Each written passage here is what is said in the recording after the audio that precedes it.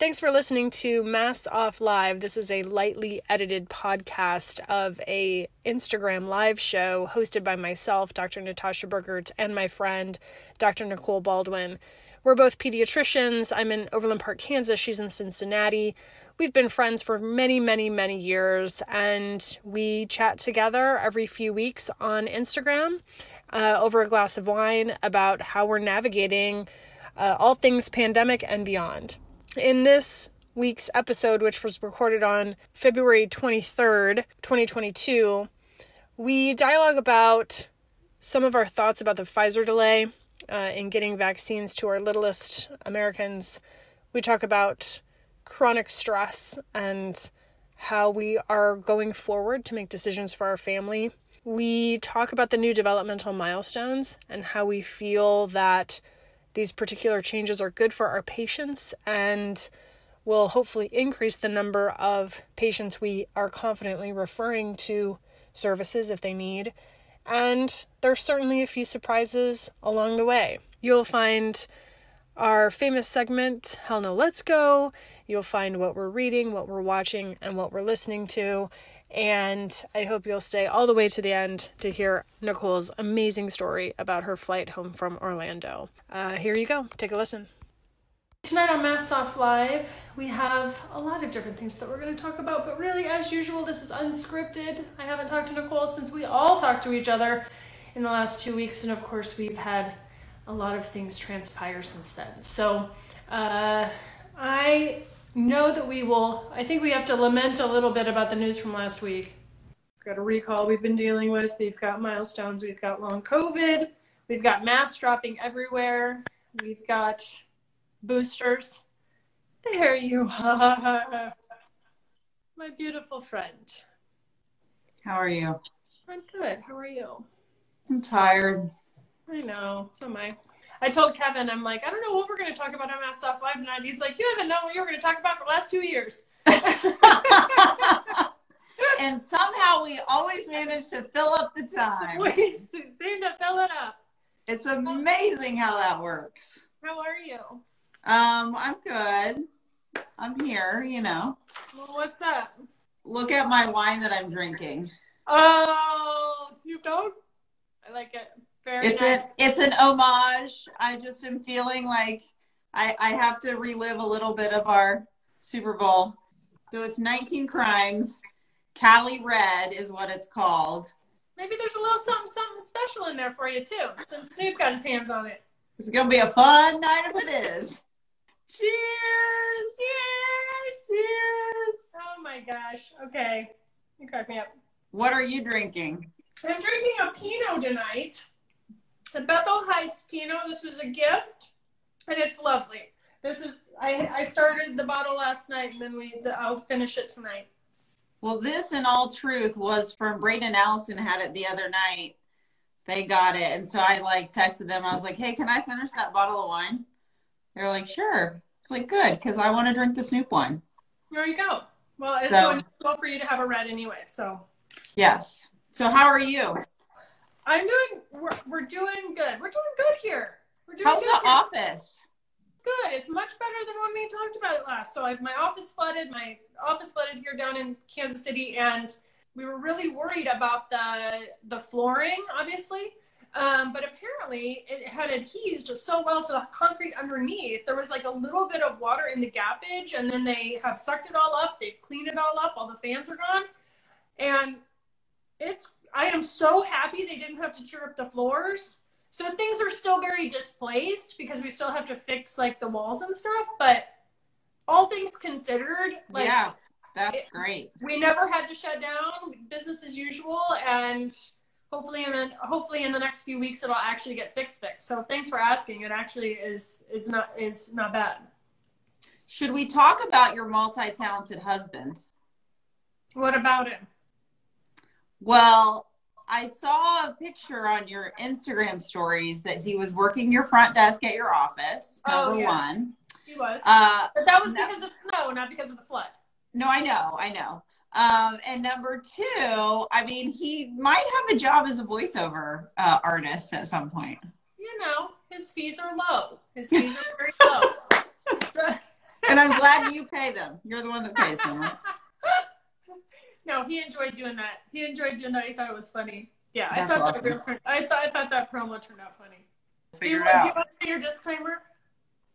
All of the opinions expressed on this show are mine and mine alone and do not reflect anybody that I work with, anyone in my practice. And we are just two pediatricians talking about COVID over a glass of wine, and this is not medical advice. And see, last time we got together, we had anticipated getting together last week.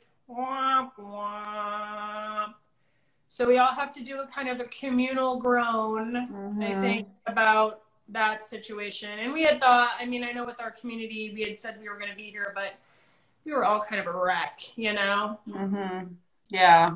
I mean, I think it was such hard news. And I guess if you're living under a rock and you don't know what we're talking about, the news that, you know, kind of Pfizer pulled out of submitting their data to the FDA for approval for those 6 months to 5-year-old kiddos, and looks like it's going to be a couple more months. And so it was a hard blow for a lot of people, I think, for so many parents and of course pediatricians, because man, we just want our littles to get that opportunity to be protected. And I know that there's a lot of there's a lot of vitriol out there. I mean, my video that I posted about that, I got a decent bit of hate on that. And I was like, dude, all I was saying was like, I'm sorry that this isn't available.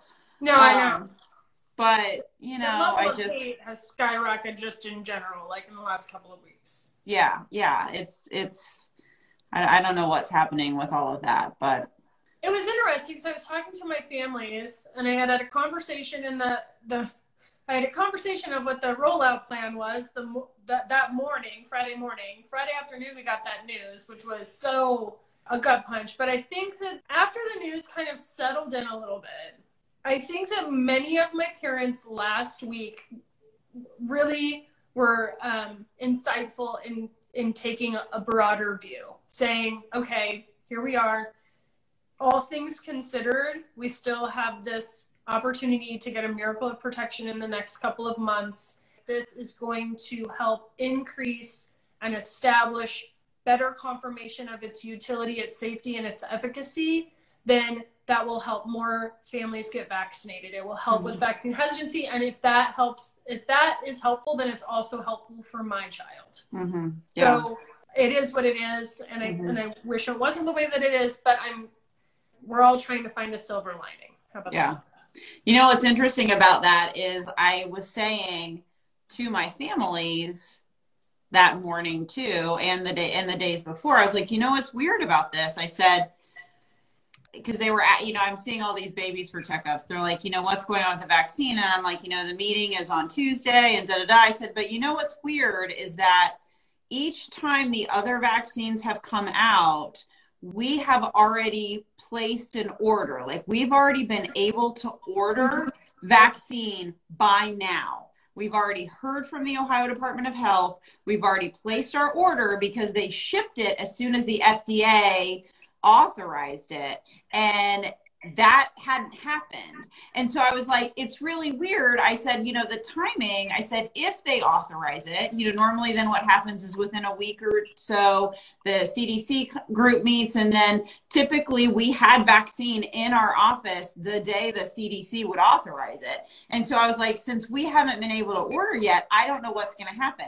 And that should have been my first clue. Like something is up here. Like, why is this not happening? And so, you know, I think it was good and bad, because I agree with you. I do think that it felt a little bit weird to me, to be honest, that they were going to consider authorizing something that we hadn't been through those, you know, 2-month trials, you know, having at least 2 months of data showing it's efficacious.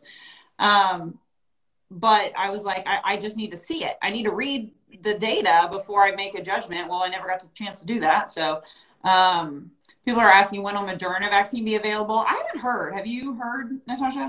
I haven't heard any updates on Moderna. And, you know, I just don't, I know people are urgent for it, but Moderna is not in the pediatric space. So I think that is a very big hurdle for them to overcome, because a lot of the data that we use during these meetings, or that I should say that the expert uses, I mean, we are an international sensation, but that the experts It says so. It says on so. our glasses. We have a glass that says so. The data that they've used is cumulative, right? They're like, this is what we know about this pediatric population, and we kind of pull that down in that age de-escalation, and they're not going to have that as robust as the Moderna. Not that Moderna will eventually become a player. I would imagine that they would. But the other thing too is Moderna is just gosh darn smaller than Pfizer, right? So it's not like Moderna can roll out 20 million doses tomorrow, like Pfizer can too. So I mean, there's going to be a little bit more of a technical issue there too. I'm interested in hearing it all. And I want to know it all. But you know, the one thing I want to hopefully offer reassurance to all the parents of kiddos right now in that age range, that 6 months to 5 years, is holy moly, cases have dropped so drastically right now. Thank goodness. Yeah. And, you know, they really seem to be going in the right direction. And I know that, you know, we have been living in this state of anxiety and, you know, anticipation for a couple years now. And I think it's hard to pedal out of that and look at the bigger picture of we have to do what we can with where we're at. And right now where we're at is we don't have the opportunity to vaccinate those kiddos, but their risk of infection is low and getting lower because community rates are getting lower. So nothing is zero, nothing is absolute. But as rates continue to drop, even though these kids may not be able to be vaccinated, that doesn't mean that your 2-year-old has to be, you know, kind of like on lockdown and not be able to expand their horizons a little bit. Because again, as we see those cases drop, I think that's kind of where Mask Off Live is going to have to, like, you know, we need to shift to helping you guys figure out how do you unfold. And I think we'll talk about that tonight. We need to, because, oh my gosh, I got so many questions, and I'm sure you did too. The mask mandates are dropping in my kids' school. Should I send them without a mask? You know, and there's so many scenarios with that, but that's the big question I think on a lot of people's minds right now. I completely agree. Just for a little bit of framework too, did you look at your numbers? What are your numbers? Yes, I did. In the county near me. And I think, okay, so when you're looking at your numbers, and this kind of sometimes, like, it's hard for my brain to wrap around this. Are you saying your numbers per day or per week? 7-week average is the last. We reported as a last 7-day average. Yeah. Last so on 220. In our area, like our kind of 6-county range area, we were at like 203 per 100,000. But in my county where I live and work, we were at like 87. Oh, so you see what I'm saying? So like our 6-county region was at 200. We were down from 322 the week before. So we're dropping, but we're still in that like substantial / high risk when you look at kind of CDC stuff. Where are you guys? I really focus intently on Johnson County. This is where I work, play, and live.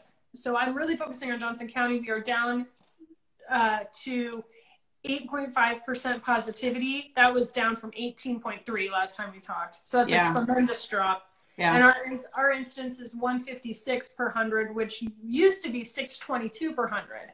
That's nice. Tremendous drop. This has dropped at 66% of us are fully vaccinated here in the county. This is even better than I predicted. Like I predicted that like April 1, we would be in the low rate, and I think it's going to be mid-March, which is going to be awesome for spring break. Where are you getting your data? Because man, it's different everywhere. I feel like it's different everywhere. I'm using my Johnson County Health Department. Okay. I'm using the Health Department dashboard. As the pandemic has gone on, as you have too, I'm sure, Nicole, it's like you kind of look at those numbers and you kind of get the feel from your office, right? Yeah. Like the feel from your office. And I will happily announce that I was on call on Sunday and Monday, and during that time, I only tested like 10 kids for COVID, and all 10 were negative. I mean, that's tremendously better. So Yeah. a lot of this anxiety of the mask dropping, it's not zero. And yes, the masks have dropped and we've seen a little bit of pops here and there, but generally it's good. It's reassuring. And our kids have got a ton of time off school for the next like month. We've got quarter weeks, half days, day off here, spring break, another vacation. You know what I mean? We had a snow day. Like that really helps too when the kids are not together all day. So I'm a lot less anxious about the mask dropping in our elementary schools than I was before. I still think that our vaccine rates suck. I mean, I still think I'd be a lot more comfortable if people would vaccinate their 5 to 11s, which makes me even more nervous about our 6 months to 5s. Yeah. But right now, I think we can kind of take a deep breath, and I think we can have. I was talking with one of my families too about. I think in life, like you've already alluded to, like this chronic stress that we've had. We've had this traumatic. We're in a state of trauma. We've had chronic stress for 2 years, and the importance of anticipatory joy. And anticipatory joy is so important for our life rhythms. Like, I know I'm in a slog right now, but I'm going to go to Cayman, or I'm in a slog right now, but I have this trip planned, or I'm in a Cayman, but I have this anniversary to celebrate. And I think we're really getting to a point where we deserve and we are safe to have some anticipatory joy. I want to be thinking about special events. Yes, if you have an anniversary coming up and your community rates are low and you're max vax, please go enjoy. Mm-hmm. Have a good bottle of wine. You deserve it. Let's go. Let's start planning our summer vacations. Let's start planning getting out. Let's start planning, even with our unvaccinated littles, as these rates are low. We need to take advantage of the times that we know that we will be in a lull. There's going to be peak. There's going to be another peak. Right. There's going to be another peak, people. So let's lean into what we know. And when we are in a lull and when rates are dropping, let's take advantage of it. That's super helpful for us to dip our toe in and connect with our vaccinated friends, to plan our trips, and we're getting into that time period where we can do that safely. Yeah. I wanted to address, there was a question, Buckeye Guy, because he's asking a lot of really great questions. Like, do we think that the rates are low because people were mailed home tests and so they're not getting reported?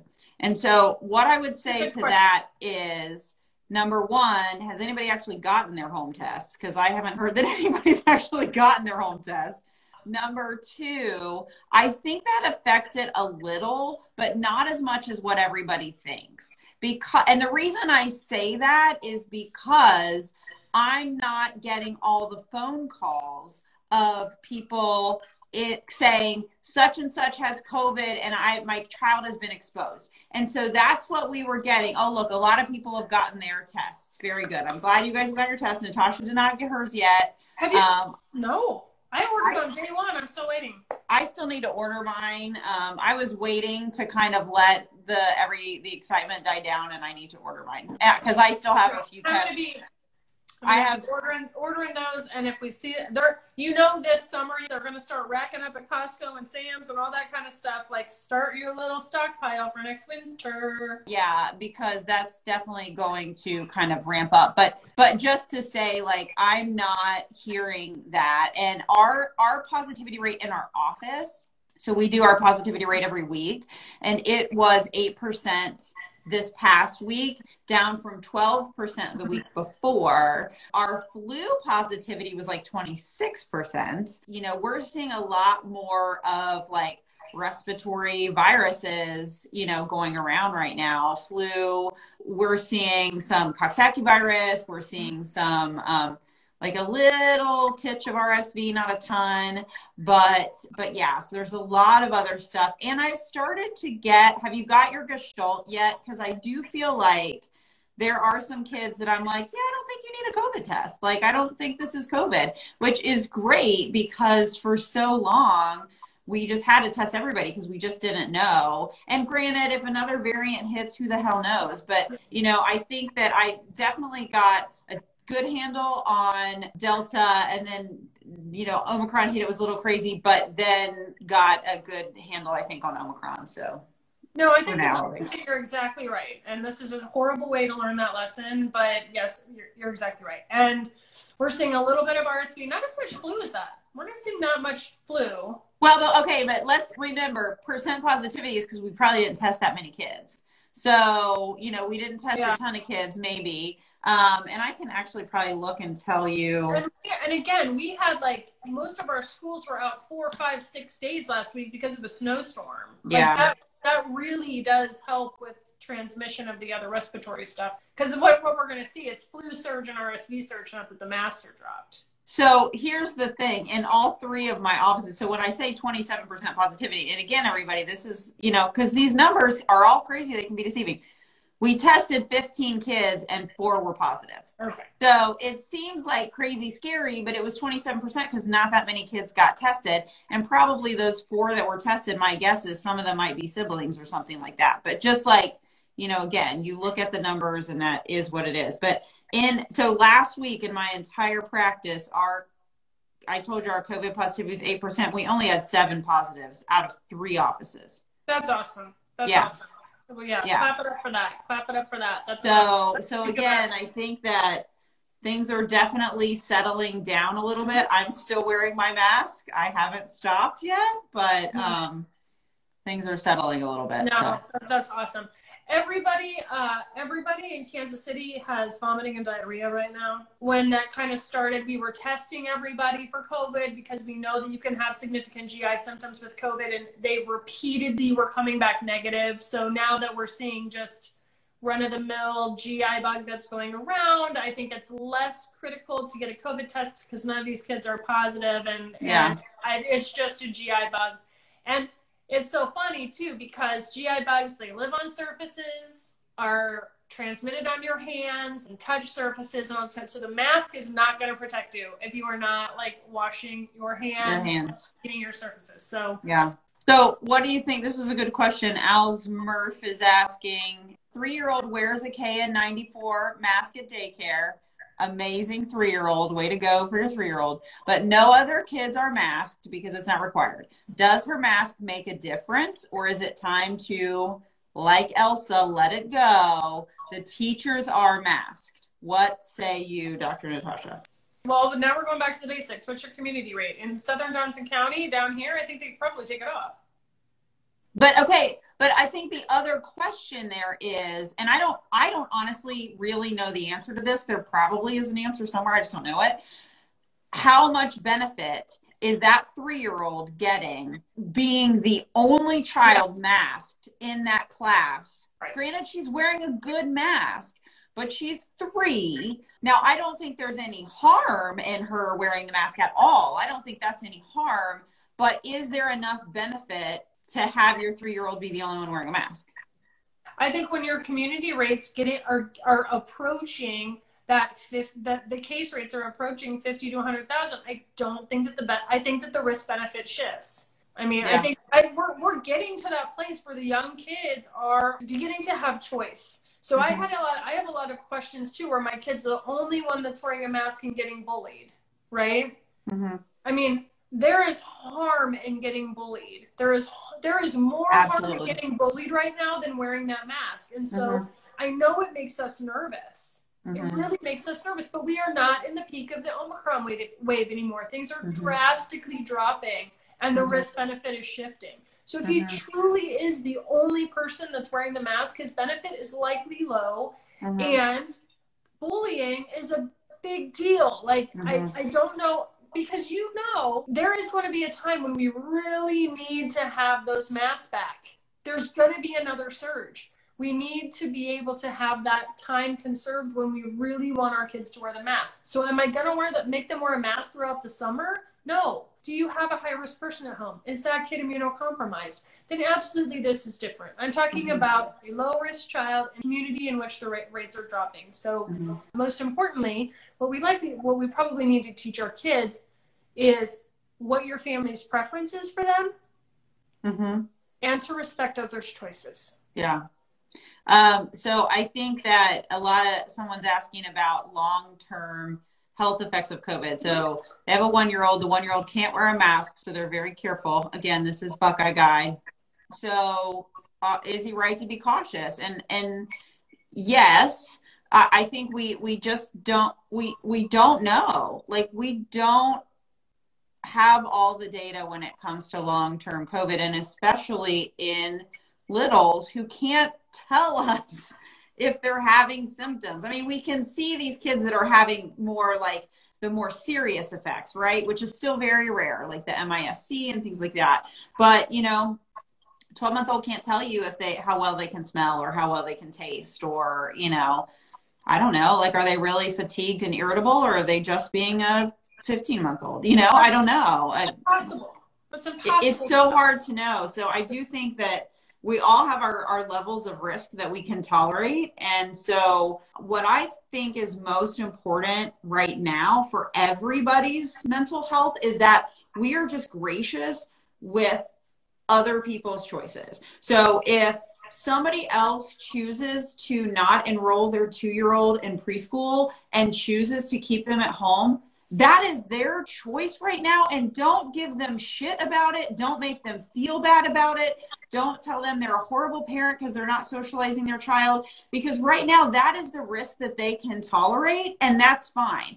And on the flip side, if somebody is taking their child and is comfortable with having their child in preschool and is not masking them, judge them in your brain if you feel like it, but don't judge them out loud.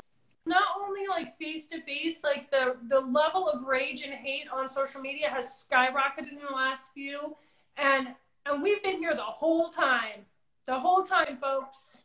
Me and my bestie here the whole time, and it's insane what has happened in the last, like, just this recent bit of time when all these changes are happening. And I don't know if it's becoming more socially acceptable because the masks are dropping and there's a certain subset of the population that feels validated, and so they're going to share their opinion more strongly, or what the hell is going on. But we need to be kind to one another, because part of decreasing anxiety and part of unfolding this is you don't know if that person that you might be judging for not having that mask on at the grocery store, you don't know if that's their first time. You don't know if that's their first time where I am a max-fax individual, the store is not busy, and I am going to take my first step in here and make sure that I'm okay. We have to be kind to one another. We have to be kind to one another. Yeah. This is difficult for us all, whether we're keeping them on or keeping them off. Like, there's judgments either way, and this is just really not a cool place to be. Yeah. This is a good segue. Threshold that defines low community transmission. What are you saying? Well, I mean, I kind of like your local epidemiologist put out a couple weeks ago. And it's the same kind of with the CDC and stuff like that, too. So if you have less than 10 per 100,000 in a 7-day period, that is considered low. And also, like, you can also kind of have some settings, like if you're vaccinated, then if you're between that 10 and 50, then that's also, she kind of laid out when it wasn't just her, it was several experts, when they felt it was safe to kind of go indoors without a mask. So low, I would say less than 10 per 100,000 for a week. Yeah, I would say less than 50. Okay. 50K per week. That's kind of what I'm feeling in my mind. I think the percent positivity still matters, because these are the people that are going to get tested. So you know that that's tremendously underreported. So if you still have a 5% positivity rate, it's much higher than that. So that's kind of my logic for it. I also think that when, like, some of that, I think we do have to respect our vaccine-induced immunity. And so I have a little bit more tolerance to get up to 50,000 cases per 100 just because we're vaccinated. But I would not have had that. I would have not have had the tolerance to 50 cases per 1,000 this time last year. You know? Yeah. So that's kind of what I don't think anybody knows. Well, and I'm talking generally, like, I probably would judge a little differently for my own family. Do you know what I'm saying? Just in the fact that we're max vax and we've had COVID. No, totally agree. I am so sympathetic to the parents who haven't had the opportunity. I am going to keep my mask on for your littles, because I know that your littles aren't vaccinated. I am going to keep my mask on until those littles get the opportunity. Once the littles get the opportunity, then I think I will personally have more ability to take my mask off. But that's really a roadblock. That's a mental roadblock for me. Yeah. Have you guys in your office discussed or have you thought about when you might kind of drop masks in the office? I feel like we need to have that discussion just because, so many of our decisions have just like, we're like tripping over these decisions because we're like, this comes up and we're like, we have to make this decision. So I think it would be nice to have data just like this to say, okay, when our community rates are X, then maybe we consider if a parent is comfortable for a well visit, a child, a well visit. Like I don't see myself not wearing a mask in a room with a sick child for quite a while, but I do think that it would be nice. And especially, I would love to afford the opportunity to my parents of my 9 to 15-month-olds to not wear a mask in the office because all they're doing is fighting their toddler from trying to rip their mask off their face the whole time they're in my office. And I feel so bad. These parents are like, half the time I'm like, it's fine. Take your mask off. I am comfortable with you having your mask on right now. Like I am wearing a KF94. Like I'm fine because otherwise all you're doing is like trying to keep your kids' hands off your face because they're ripping at the mask the whole time.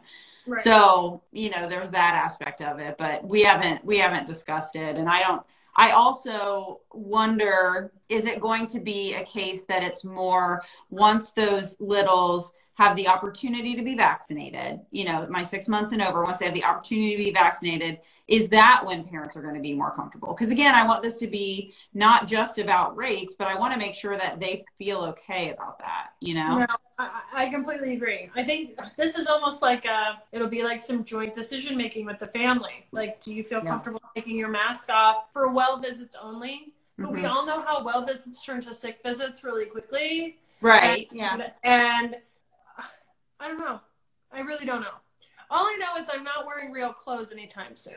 No. I still wear my scrubbies. I mean, I ordered new scrubs, but I'm rolling in the new scrubs. Did you get a new color? No, they're still navy. That's so boring. I know. That's what I'm saying. Like, I'm going to switch it up. I got a red pair of pants. I don't know how I feel about it. I haven't worn them yet. Did you get the new Figs Red? I was thinking about getting that one, but I legit have black, navy, gray, teal, purple, pink. Is that it? Maybe 6 pairs? Yeah, I have navy and navy and navy. And I have a bright blue. Well, I have navy and navy, and I got the reds, and it's a different fabric. I'm just going to say, if you're ordering healthcare providers, if you're ordering Figs in the new red color, it's a different fabric than the navy. That's all I'm saying. Oh, it is? Yeah, it's like a thinner fabric. It's not thin.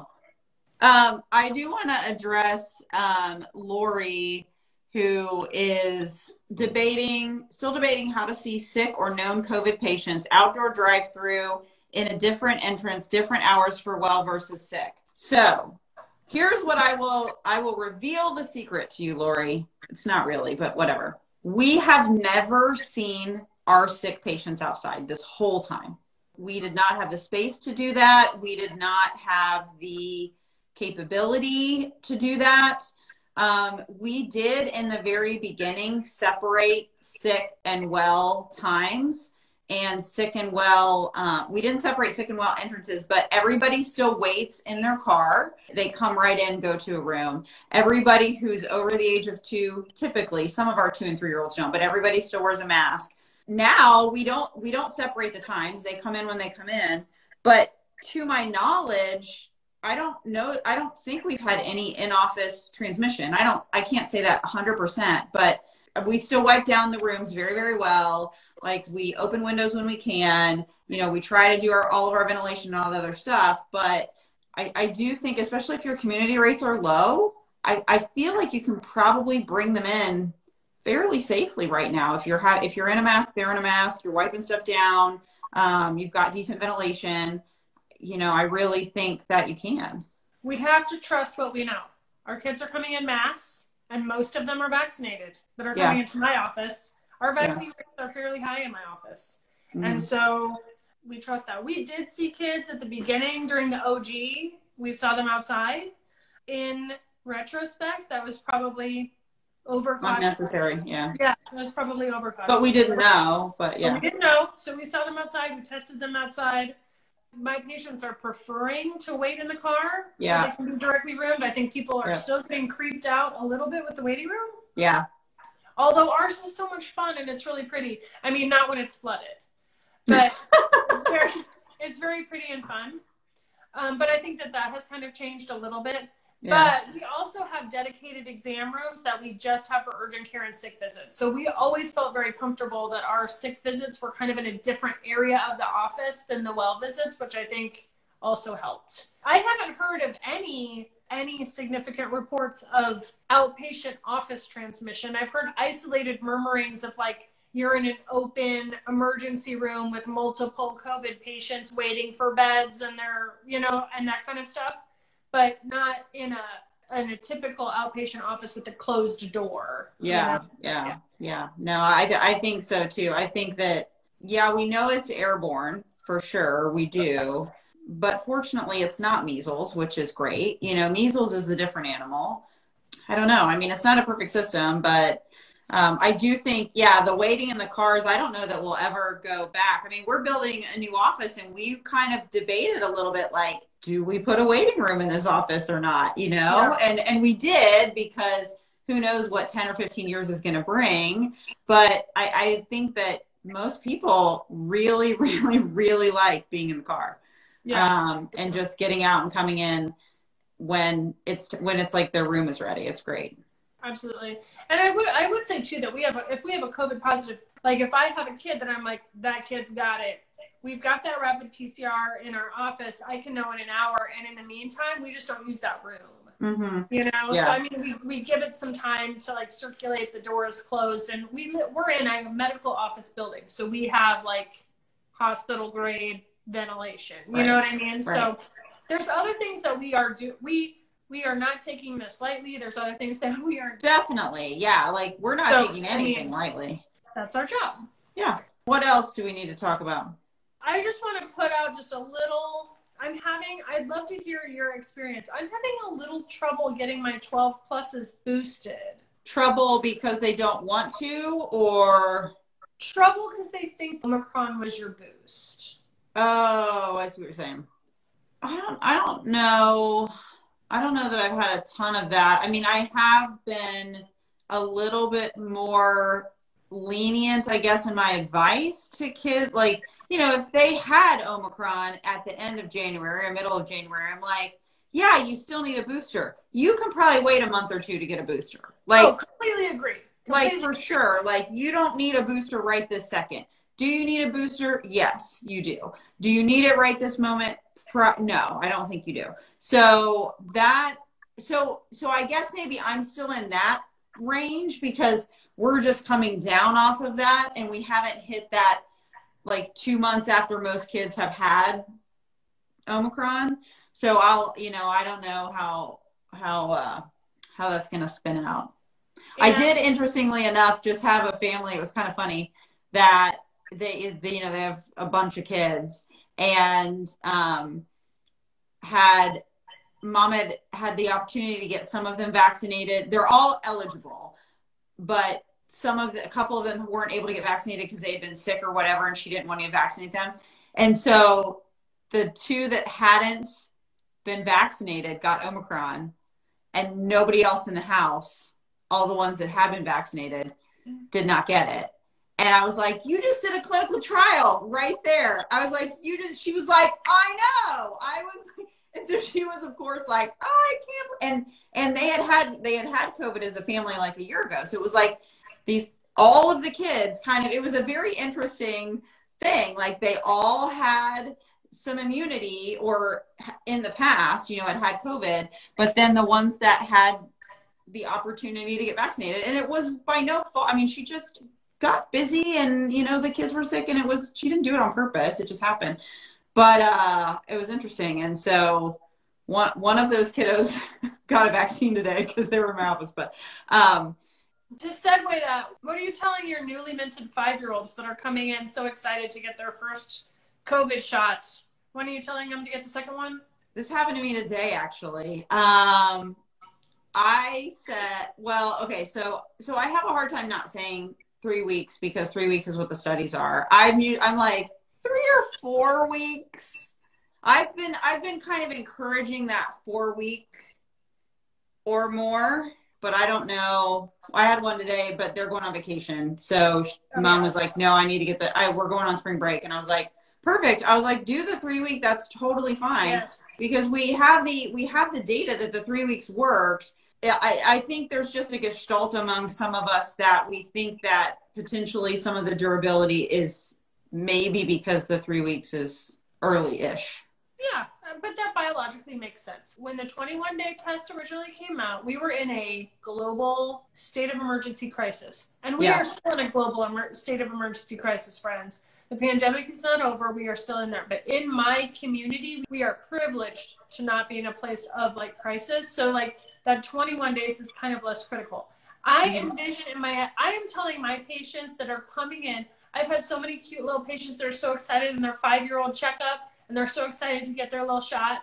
And I'm telling them 4 to 6 weeks for shot number 2. Yeah. Don't at me about it, but that's what I'm saying. But that's a good point. If you're traveling or something like that, we can boost them a little bit earlier. But I really think eventually this is going to become a 3-dose series. And I think it's going to be very similar to our other 3-dose series that are at mark 0, 2 month, and 6 month. That's what I think that it's going to biologically makes sense to me. That'll be like day 0, 2 month, 6 month. Don't ask me about it. It's just a guess. Right. But to that regard, there is absolutely zero reason that if you're 12 and above got their second last summer, like they should be boosted. It's going to be a 3-dose series. And then hopefully, I'm crossing my fingers, hopefully, that unless you're pregnant, immunocompromised or 65 plus, hopefully that will do it for quite some time. I don't think that this is going to be annual. I don't think this is going to be annual until, maybe a variant pops up that totally changes the game. So, okay, we only have like a few minutes left before we get into after hours. I'd love your opinion on the new developmental milestones as released by the AAP. Dr. Baldwin, what do you say? So I read the paper. I have to get through all of the new, where these things all are lying. So first of all, how the hell is there big disinformation and misinformation about freaking developmental guidelines? I mean, are you kidding me? Again, the asshole level is way too high. You are trolling about developmental milestones, something people have been doing for millennia, and you are trolling about it. It's so stupid. It is so stupid. And newsflash, this was a committee from the American Academy of Pediatrics that gave guidance to the CDC. Apparently they knew it was going to happen because they convened this committee in 2019 before there was even a pandemic. So they had they knew they were hiding. They were hiding that a pandemic was going to come.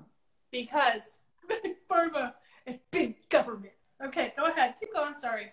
Anyways, so what I think is interesting about it, I don't know that it's going to change my practice a whole lot because everything that's I know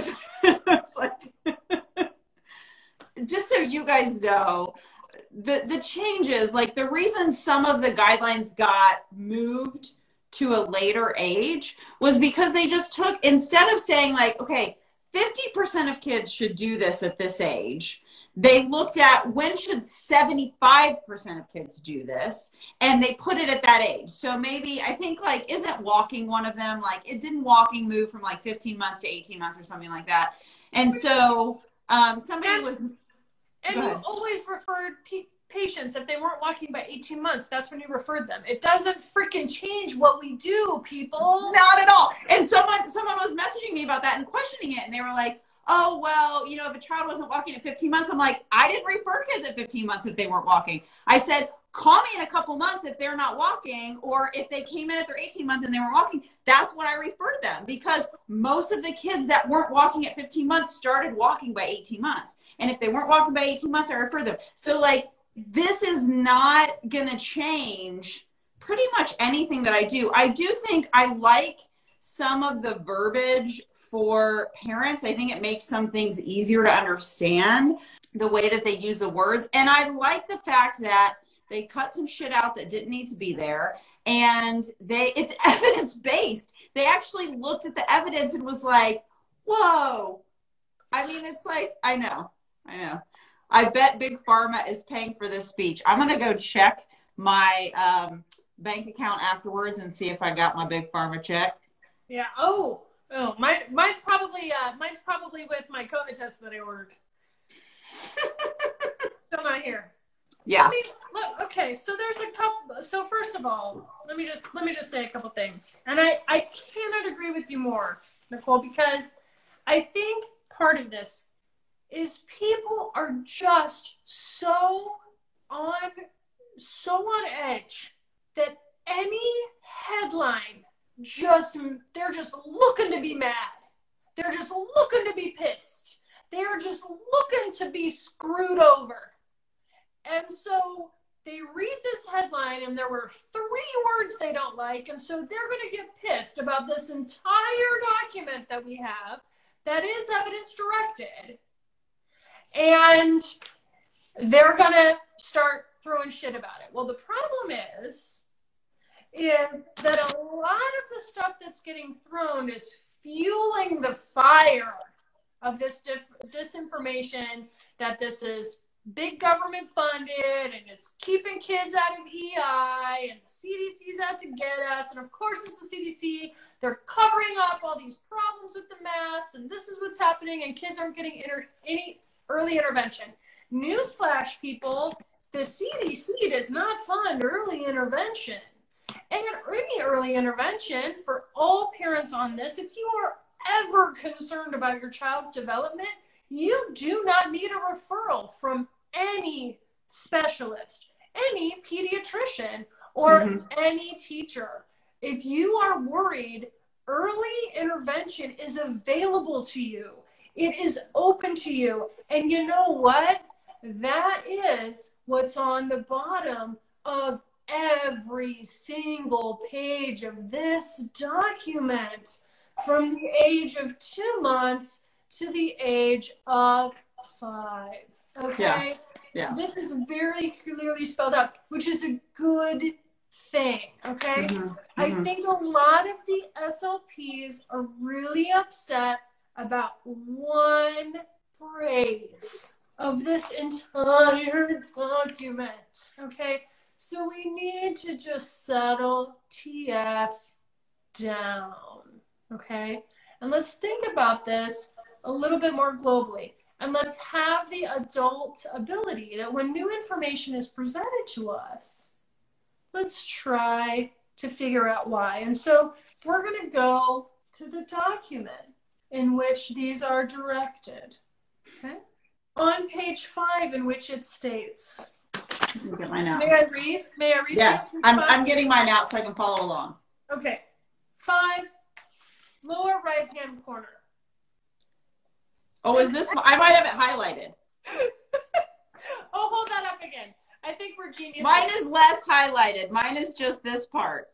An experts working group convened by the AAP.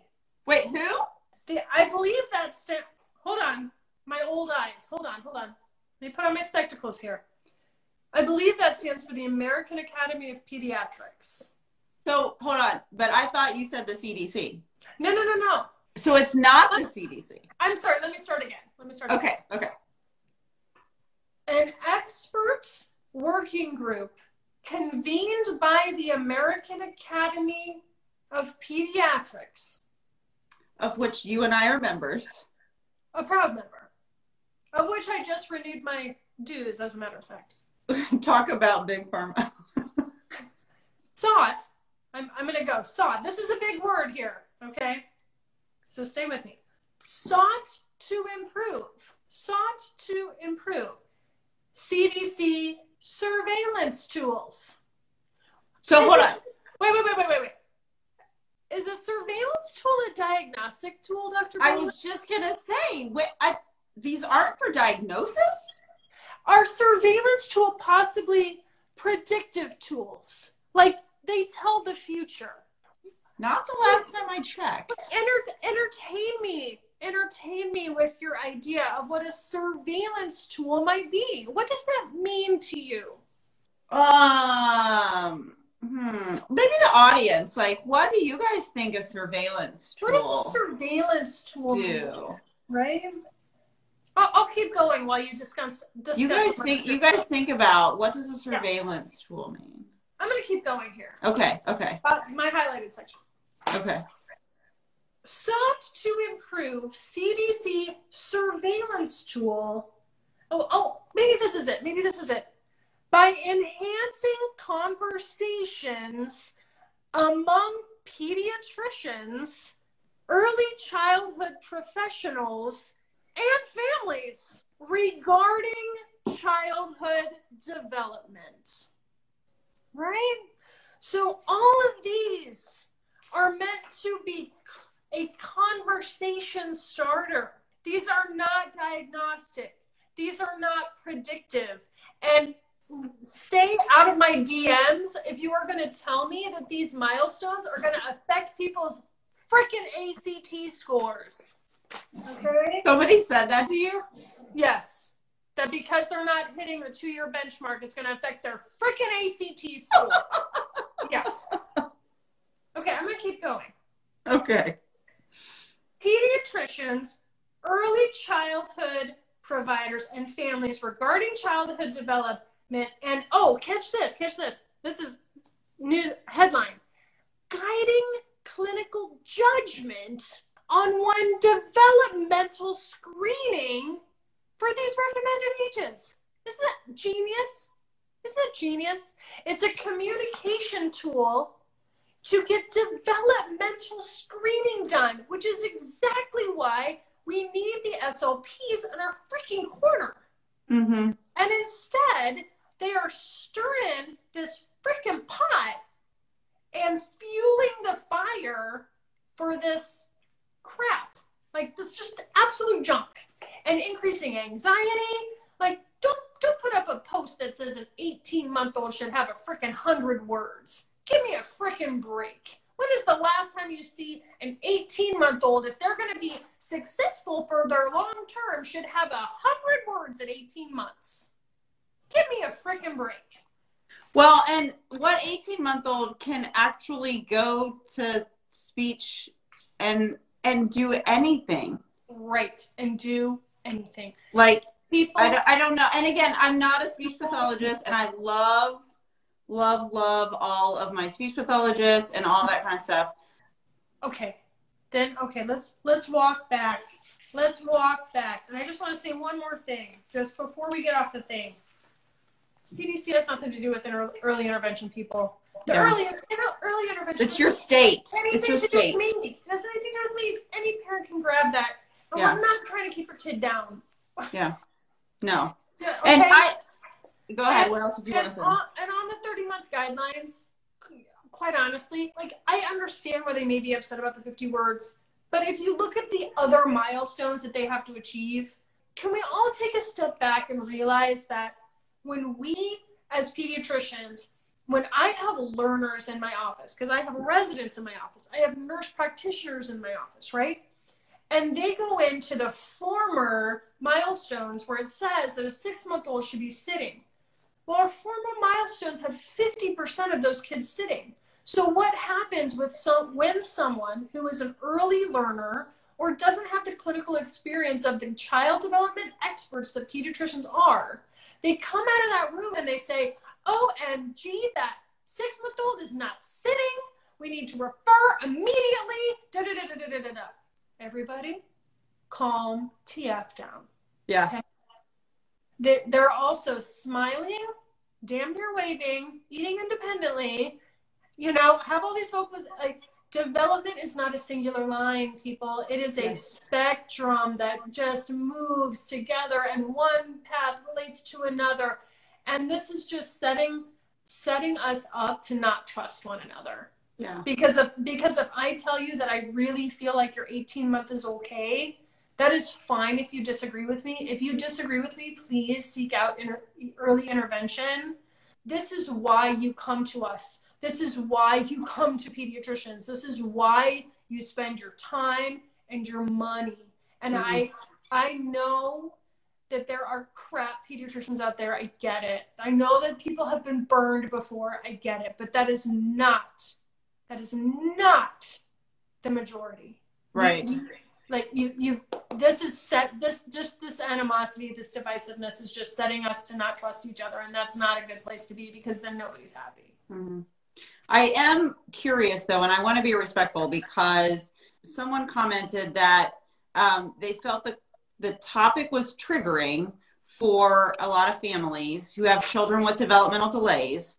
And they 100% understand how parents and providers are upset by some of these changes. And so I'm curious, and I don't know if this person is comfortable sharing more, but because I have seen some comments about that, of families who have children with developmental delays and being upset by these changes. And I guess my question is it because they felt like they were ignored, or they feel like pediatricians are going to ignore because things are changed? I guess I'm curious as to why, because like Natasha and I said, it's that story of like the 6-month-old that didn't sit.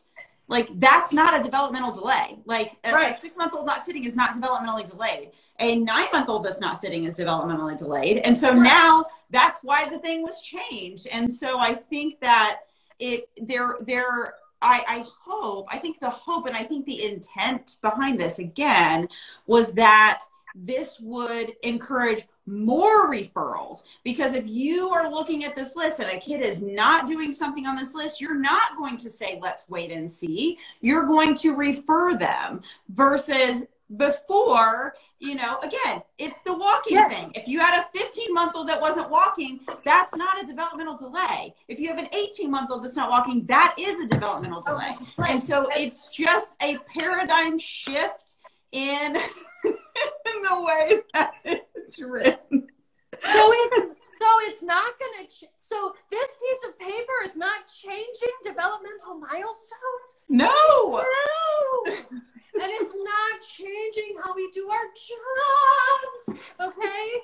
But it will change for those that don't have that clinical gestalt in something that's so anxiety. There is nothing more comparative and anxiety producing than developmental milestones, because we see them in other kids, right? And my kid's doing this, and that kid's doing that, and my kid's not doing that.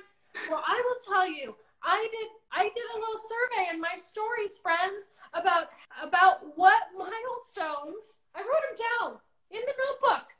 What milestone do you think, how old a kid should be to read these milestones? And you guys, I love every single one of you Mass Off Livers, but you suck at developmental milestones. You suck. Okay? You got no idea. The best one that you got was 61%. Got them right. 14%, 7%, 20%. You guys all got them wrong. That's why we need to work together. Mm-hmm. Is because it's not your job as a parent. You've got other freaking things to worry about. It is not your job as a parent to worry about this. This is why you bring them to us. And I guarantee you, if you bring a little person into Dr. Nicole Baldwin's office, I would give you $1,000. I bet Nicole can sit in her chair and guess how old your kid is within 1 month either way. Because this is what we have done our entire careers. And this is what they test us on our damn board exam. She's going to know either way. And not only that, she is going to know that if you are 5 steps ahead on your motor, that it's probably okay that you're just a smidge behind in your speech, because you are excelling in one. You're a motor kid. Because the brain develops differently. Like it can't all develop at the same time. I always say that. Development is not a checklist. Development is not, development is not this.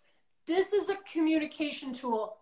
This is a surveillance tool. This is a tool of partnership. This is not going to qualify a kid for developmental delay. So the real thing is this is triggering to Dr. Natasha. Clearly.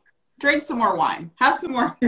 Because this is foundationally what we do. Because Yeah. this is what we are trained to do. On what frickin' planet would someone who has dedicated their entire life to taking care of kids be like, oh, good, we don't have to refer those kids now? It's the stupidest thing I've ever heard in my life. Can you see the comments? Because you need to read Emmy Jen's. Emmy Jen said, Dr. N, do you need some self-care?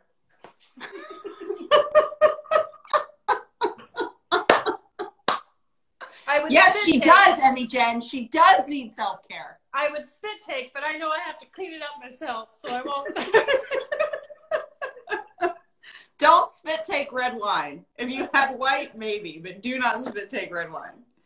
And for anybody who missed the inside joke, Natasha hates the word self-care. Self-care, self-care. Self-care is more triggering to Natasha than developmental guideline changes. Tell us why don't you like self-care, Natasha? Roll tape. When did we talk about this? It was like a year ago. It was Galentine's Day because I was like, oh, we're going to talk about self-care. And you were like, I hate that word. I hate the word self-care because I feel like self-care in our suburban, white, privileged little bubble that I certainly live in, self-care is implied to be self-indulgence. And self-care is not buying the shoes. And self-care is not getting the massage. And self-care is not getting this or getting that or whatever. Self-care fulfills your inner needs as a human, which to me are spiritual, they are connectedness, they are very internalized. A person who is performing self-care is fueling them in their inner core, in their soul. And that's nothing that can be Instagrammed. And that's nothing that should be tweeted. And so I think the word self-care to me is like, self-care, getting a mani. No, I love that you're getting a mani. I get my nails done and I love it. Okay, you do them yourself, Nicole. I know, because you're a pro. I don't have that kind of dexterity. I can't do I cannot do it with my left hand. I mean, that's just not happening. I'm old. It's not happening in my point of life where I can use my left hand to pay my right. It's just not happening. But that to me is not self-care. That's just maintenance. That's just old lady maintenance at this point. But I disagree because, and I think, again, listen, Linda. Everybody has a different things that fulfill them, that fill their cup, right? That make them feel good. You know, to me, self-care to me is going and sitting in a hot bathtub. That is something I do. Oh, okay. Let's sit in a warm, tepid pool of our own filth. Keep going. Yeah, exactly. Because I like my filth and it makes me feel better. Just because you don't like it and you're all intellectual and you want to go to Harvard because you're a Harvard grad, then I don't even want to hear it. God, this is the off the rails edition. It totally is, because we have totally lost our shit. I feel like this is the airing of grievances, and I got a lot of problems with you. Oh my God. Oh, guys. I get it, self-care lovers. I get it. And I know, Nicole, that you have the insight and like you meditate and you have religious study and all this kind of stuff that really does fuel you. Yeah. I just think on the gram, self-care, getting... Well, I don't put that shit on the Instagram. That's what I'm saying. Self-care doesn't go on the gram. So if it's self-care, it ain't on the gram, right? Anyway, moving on. Anyway. Oh, Emmy Jen. Ugh, we should be BFFs. Oh no, what did she say now? She said she's currently sitting in a tepid pool of her own filth. while she's giving you shit about self-care. And that is why I love her so much. Okay, I'm clearly getting vetoed out of this conversation. That's right. That's That's right. I get it. Okay.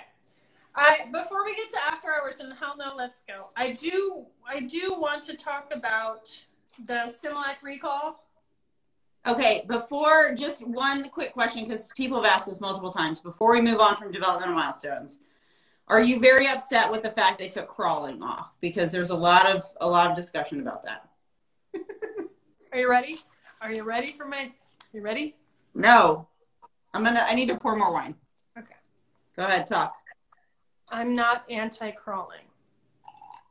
I am pro-infantile ambulation. Oh my God, that is the next t-shirt. I am pro-infantile ambulation.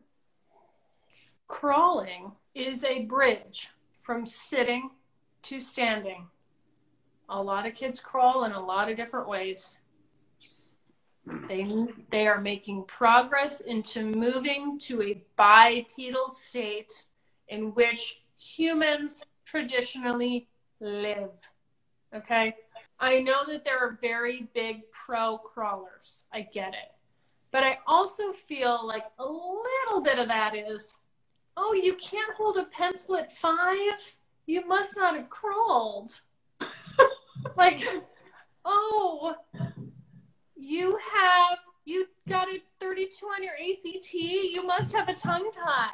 Like, I mean, I feel like it's like thrown under the bus just a little bit. I want to see like that a lot of kids ambulate in different ways, and forcing a kid to do a 4-point creep, which is actually what it's called, people. It's called a creep, not a crawl. To actually get them to a 4-point creep. Mm-hmm. I'm not anti-creep.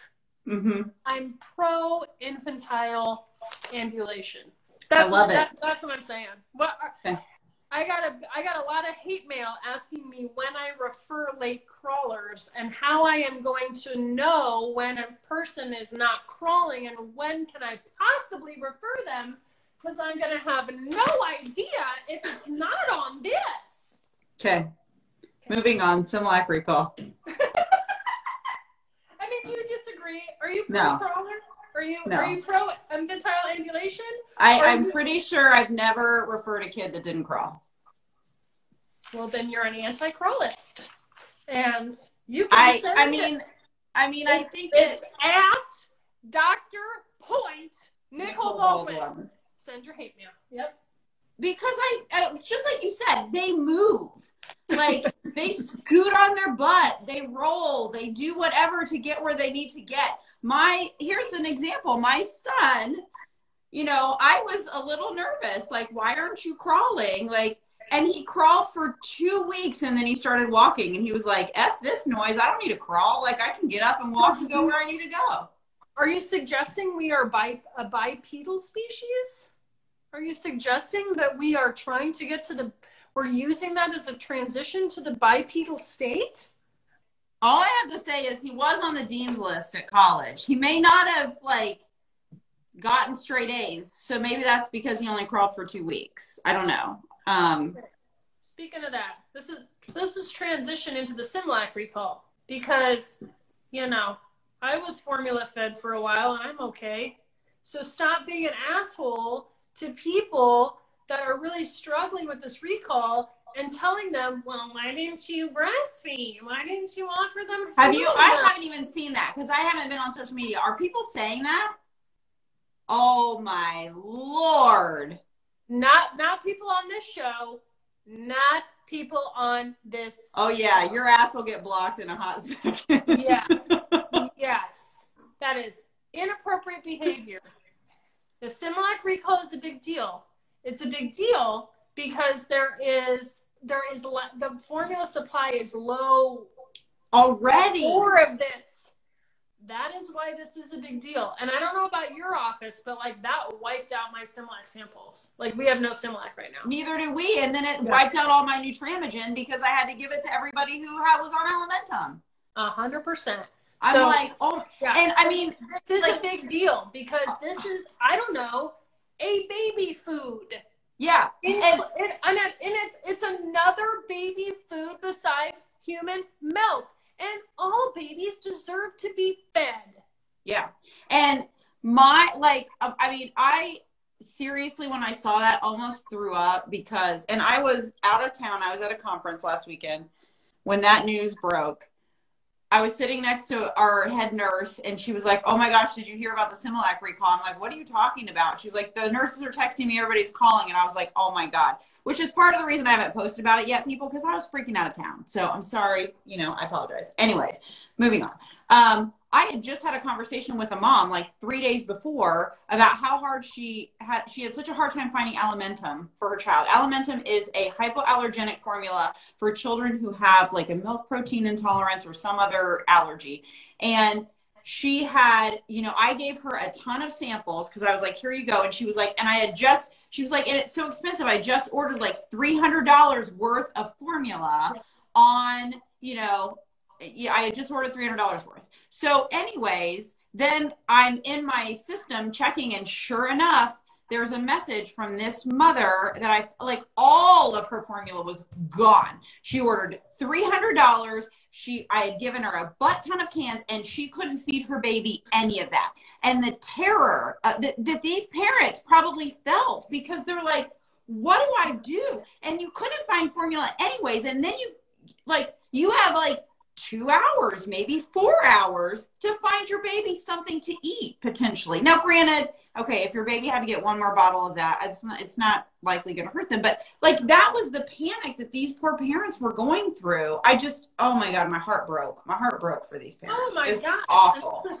I was prepared. I was prepared to be like, we've got it, guys. We're fine. If you need an emergency can, we've got it.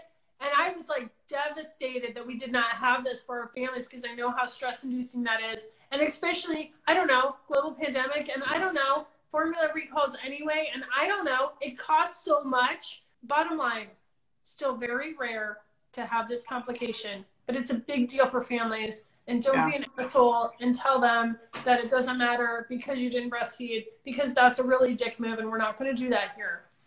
Okay? No, we're not. Because a lot of people tried to breastfeed and they couldn't, and basically starved their children because the breastfeeding didn't work. Thank you. Until they could give their children formula. Right. Thank you. Me, friends. Pediatrician here who fed her kids formula.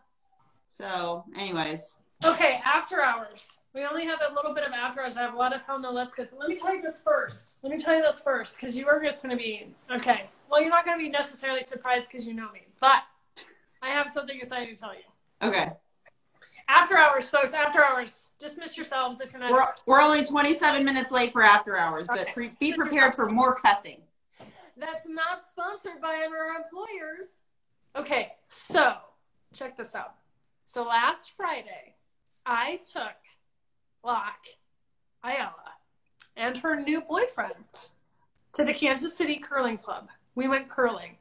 I need to know all about it. How was it? We are obsessed with it. It is you were obsessed with it before you started. We have joined, the four of us, Kevin, me, Locke, and Lel, are now members of the Kansas City Curling Club, and we start league on Monday night.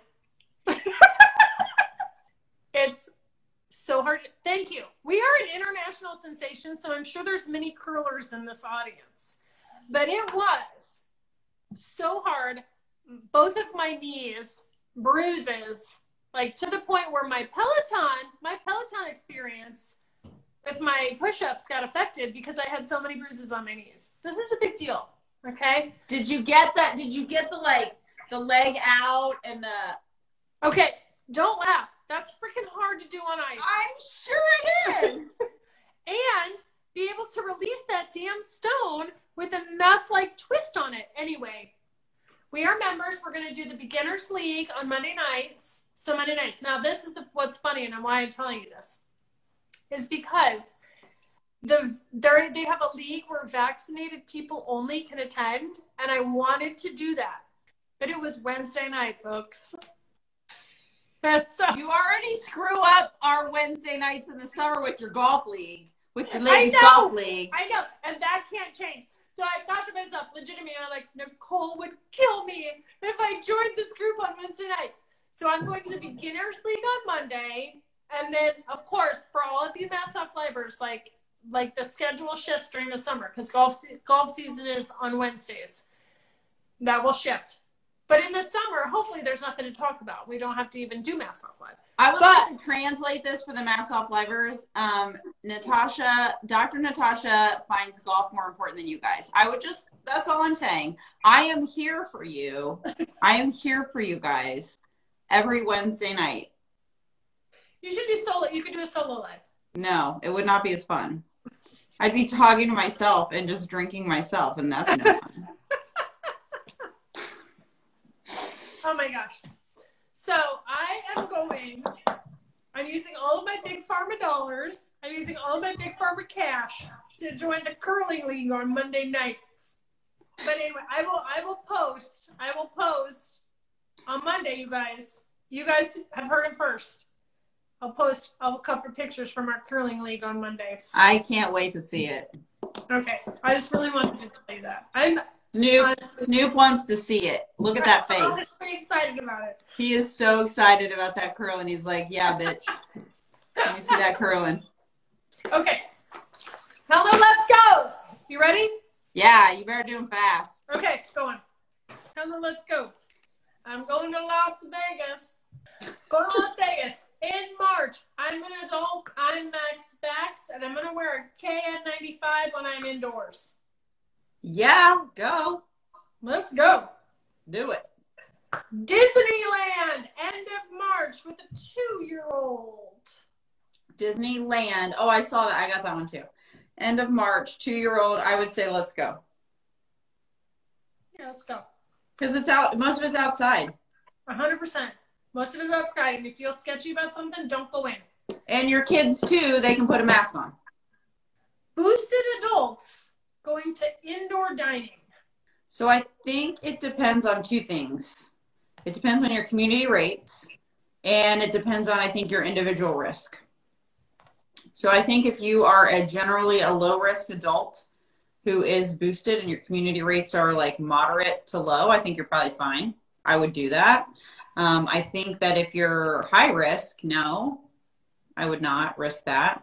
Or if your community rates are super high, then probably no. That would be mine. What would you say? Completely agree. Yeah. Completely agree. Your community rates and to me, again, I'm using 50, you're using 10, but I'm using 10 for low. I would say moderate is like 50. So, you know what I mean? Like there's kind of a double. Yeah. I almost feel like the incident rate to me is maybe a little bit more valuable than percent positivity. Do you think that or not? Now that 68% of us here in Johnson County and hopefully in your county too are vaccinated or plus, do you find incident rate or percent positivity more valuable to you? I think probably incident rate, because to me, I think the percent positivity really depends on the amount of people that are getting tested. And again, you know, that's variable depending on people not going in to get tested. I don't know. I just feel like the incident rate. No, that's what I just said. You weren't listening, but that's what I also just said. I wasn't, because I was looking to see if this person was actually trolling us or trolling you and I needed to block them or not. So that's what I was trying to figure out. Oh, I have a lot of people like that. Okay. Okay. Do I need to block them? I don't think so. I don't know. Maybe. I mean, I don't know. I don't know if it was a joke that they were saying that you were get your money from Big Pharma, so cost for curling is not an issue, or if they meant it. So if they meant it, I think you need to block them. Okay. Or maybe they have your money from Big Pharma and they want to send it to you. I don't know. Like, well, I know my big money from Pharma is like. Oh, okay. They're being sarcastic. All right, good. Thank you. That's all we wanted. And I would imagine my Big Pharma check would only partially cover my. Oh, that's how expensive curling equipment. Your Big Pharma check won't even cover your curling equipment? A curling stone is $250, you guys. A curling stone is like one stone. And I play 8 of them. Do you have to buy your own? No, I don't have to buy my own. No, I'm part of the club. I have to pay my membership dues. Okay. Okay. Hell no. Let's But go. if I donate as a volunteer, and I donate, and then they buy a set of stones, which only come from one rock quarry in Scotland, by the way. What? Bet you didn't know that. If I donate to get a stone, I can put on the handle whatever I want. Like you can personalize the handle. So when you go to the Kansas City Curly Club, there's funny things on all the rocks because the person who has donated it can personalize the handle. And most of the handles say, I don't know either. Just throw it. This is just for fun.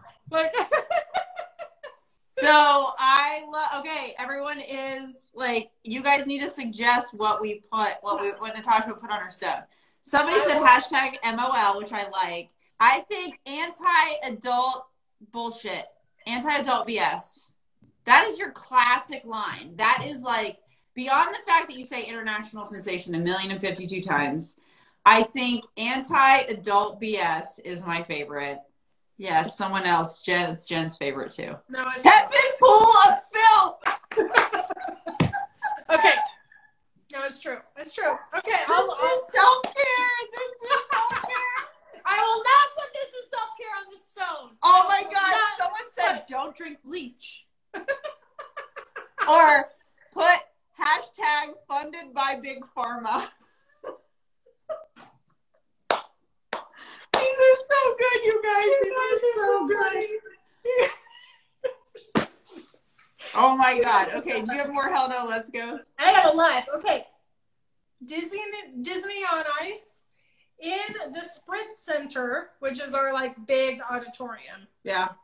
Late March, my 4-year-old will mask. I think that's probably fine. Oh yeah, let's go. Yeah. 4-year-old mask, let's go. Okay. Oh, I like this one. I'm max vaxxed. 2-year-old at home. We both, meaning this parent and the 2-year-old, had Omicron. Can I go to the gym? Yes. Yeah. Indoor play date. Unmasked. Because this person is in the winter season because we're an international sensation. And there are some people in the throes of winter season. Okay? We're all in the throes of winter. You mean summer? This is a Canadian. And I'm trying to learn curling to join the Canadian, to be more Canadian. Or Natasha wants to move to Canada. I'm going to Canada this summer, and I just want them to accept me. Okay? Indoor play date, 16-month-old and a 3.5-year-old, and they both had Omicron. Oh, heck yeah. Go. Do it. NBA game, max vaxxed, I'll wear a mask. Yeah. Go for it. Pool party this Woo! summer. Pool party what? This summer. Yeah. Yeah. Invite me. Okay. I don't know that I want to be invited. It depends on how much wine I drink between now and then. I need to knock off some of the alcohol because girlfriend doesn't need to be in a swimsuit right now. You know what though? You're gonna have your Hoffenschlafen or whatever that is by the pool. That's all I know. Hoffer. Whatever. Indoor. The Germans are gonna accept me. Always. Indoor birthday party for a 3-year-old. Max vaxxed, vax parents. All of the parents attending are vaccinated. Here's what I will say about that. I feel like it's probably okay, depending on how many people you have. But why do you need to have a 3-year-old? Like, I don't have a big blowout birthday party for your 3-year-old. Have like family members over and whatever. I feel like that's fine. But I feel like you don't need to have 15 3-year-olds at your house. Do you need a balloon arch? Those seem to be popular. Not for a 3-year-old. Let me give you guys a little bit. Okay, I'm gonna give you guys a little bit of insight from somebody who has lived this, and from somebody who had way too large of birthday parties for her children when they were way too young. I'm gonna need some more wine for this. Keep going. Listen, friends, they don't remember that shit. So do not spend. If you are spending a butt ton of money for your 3-year-old, just acknowledge you're spending it for yourself. And then it's fine. If that is what you want to do it. Self-care. Totally. Put it on the gram. It's self-care. But your 3-year-old, because my 3-year-old's birthday party, Cinderella was at my 3-year-old's birthday party, okay? It was a big freaking deal. Does my 3-year-old remember Cinderella was at her birthday party? No, she doesn't. It was a waste of my money. Don't waste your money. Have your niece dress up as Cinderella, and she will be none the wiser. I think Dr. Baldwin is available for any Disney character parties. Only Belle, though. Oh my God! Oh, you just reminded me. I have got to tell you something. Okay, I am so sorry, but this is going to take just a minute, and I have to tell this story. I was in Orlando over the weekend for a conference. Okay, I got to hear more about this. So the conference was fine, whatever. It's that the conference is not what I need to tell you about. On the flight home from Orlando, and I was not at Disney this time. I did not go to Disney. I did not set foot anywhere. I did not see the mouse. I'm a little disappointed in that, but it's okay. I didn't need to see the mouse. I've seen the mouse a couple times. It's fine. On the way home, I never sit in the middle seat. Never. I had to sit in the middle seat. So I'm sitting in the middle seat, and this guy sits down next to me, and he has on like a Disney running shirt. Like his shirt says something like, the faster you run, the faster we get treats, or something like that. So I start up this is going to shock you, Natasha. I strike up a conversation with the guy sitting next to me. Okay. First red flag of this right. story. This would not have been the red flag of this story. Never. So I'm sitting in the middle seat, and I'm like, the guy's in the window seat, and I'm like, oh, I like your shirt. And so we start talking. He was supposed to run the Princess Half, but he didn't. And I was talking about how I've run the Princess Half and blah, blah, blah. And then guess what he reveals? And where are you from? And where were you born? And what do you do? Oh, wait, I already know. Hold on. I know where he went to high school. He's from Cincinnati. That is not the important point. Do you know what the important point is? He was a cast member at Disney. And he was Goofy for years. Not only was he just Goofy, he played Goofy in the castle show. Like the show at the front of the castle. What? The years that I was at Disney. So like I am pulling up my phone to look at my pictures to see if I have pictures of him in a Disney costume in 2012. So anyways, we talked for 2 hours. The whole time I learned so many Disney secrets from this friend. I mean, so many secrets. This was the best flight ever. It was the best flight ever. I mean, the best flight ever. And this, my friends, is self-care. Right there. That is why you talk to the people sitting next to you on the plane, because you can learn all of the secrets about the cast members at Disney, and it was amazing. I mean, for all you people that don't like Disney, you're like, shut the hell up. Like, you know, whatever. But I mean, guys, this was joy to me. I am so... No, this is worth you being through like a shitty conference, like the whole week or whatever. Like this is your reward for that. I love that. I love that journey for you. Thank you. Thank you.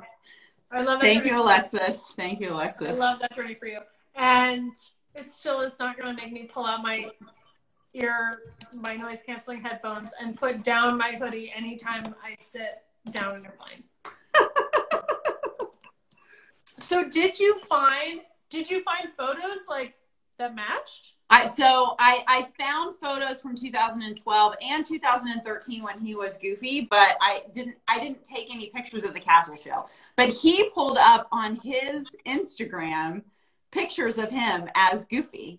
And like all of these crazy things, like if they speak, like there's all these different codes that they use for their, they're not called their handler, but you know what I mean? Like their person that's helping them. Because if they speak in costume, they're fired instantly. If they're caught speaking in their costume, because they're not right. You know, clearly that's Goofy. And they're cast for their height. So he played Goofy, Woody, a Green Army Man. He was a stilt walker in one of the parades. Like, so he did all of these different things. And the most expensive, what do you think the most expensive character costume is at Disney? Of all the characters at Disney. Anybody want to guess? There's so many. Think about the most expensive one. My gut tells me Cinderella. You're wrong. Really? Mm-hmm. She has a whole freaking castle. Well, that's not part of her costume, dingling. Like the costume, the actual thing that the person puts on. Hold on. Give me a sec. Just, is it a princess? Is it a main character? Okay. It's a Pixar character. But not a main character. It's a main Pixar character. Main Pixar character. Woody? I don't know. You're close. Okay, hold on. Couple people in the comments have it. Buzz Lightyear. Yeah. The Buzz Lightyear costume costs $40,000. No, you are lying. I swear that is what he told me. You're being paid by Big Buzz. He is being paid by Big Pixar. Big Pixar's paying him. Why is it so expensive? The shield? Well, no, because I think the costume the guy puts on, I mean, it's like, I guess maybe what it's made out of and the wings. And so we were joking. I was like, damn, don't break those wings. And do you know how many of them they have? Because here's the other thing. There's 3 of them. At any given time, there's 3 of them, right? Because they do, well, 3, I guess it depends on if they're outside or inside. He said if they're outside, they have a 20-minute shift. If they're inside, they have a 45-minute shift. But like they rotate through. So like, you know, it's just like if you've ever been there when you're waiting for the character for your kids and then one of them walks away and they come in. So there's like, I don't know how many Buzz costumes there are. There's got to be a lot because there's the Buzz that is the, you know, at the thing greeting. There's Buzz that's in parades. How many Buzzes are in the parade? Like there's all, you know, I don't think there's a character like dining with Buzz, but so it's like all of these different costumes. But yeah, so super expensive. So anyways, I don't know. Like he didn't say why though. Like, is it a real, like, is it the material? I would think it would be the hood. Like, I don't know what it is about it, but it's expensive. Okay. You really need to improve your follow-up questions. Girl. If you're going to be this extrovert talky, I talk for 2 hours and you don't know why Buzz's suit costs so much? Dude, someone just said that thing better fly. Goodness. But I'm sure all of them are expensive. They're like quality costumes that are apparently very smelly oftentimes. I can't. Of course they are. Can you imagine the stank in those things? Can you imagine being like the Chewbacca in the Star Wars? I mean, give me a freaking break. A lot. I am so happy for you, though, that you sat next to him. It was amazing. It changed my life. That is amazing. That is amazing for you. I love that. How was the conference? It was fine. It was, I don't know. Explain to the people what the conference was.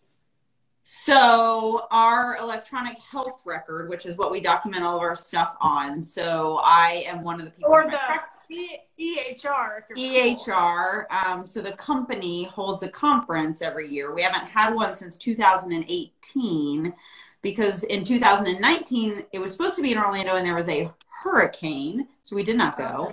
And then obviously there was a global pandemic where we did not go. And so the reason that Natasha is so interested is because she also has the same EHR, and generally her husband comes to this conference as well, which is typically the highlight of the conference because I get to hang out with my friend Kevin, but I didn't because he didn't go this year. And so, yeah. And then there was this little thing called masks are recommended, which meant that I was one of 5 people wearing a mask at the whole conference. It was very, very disturbing to me.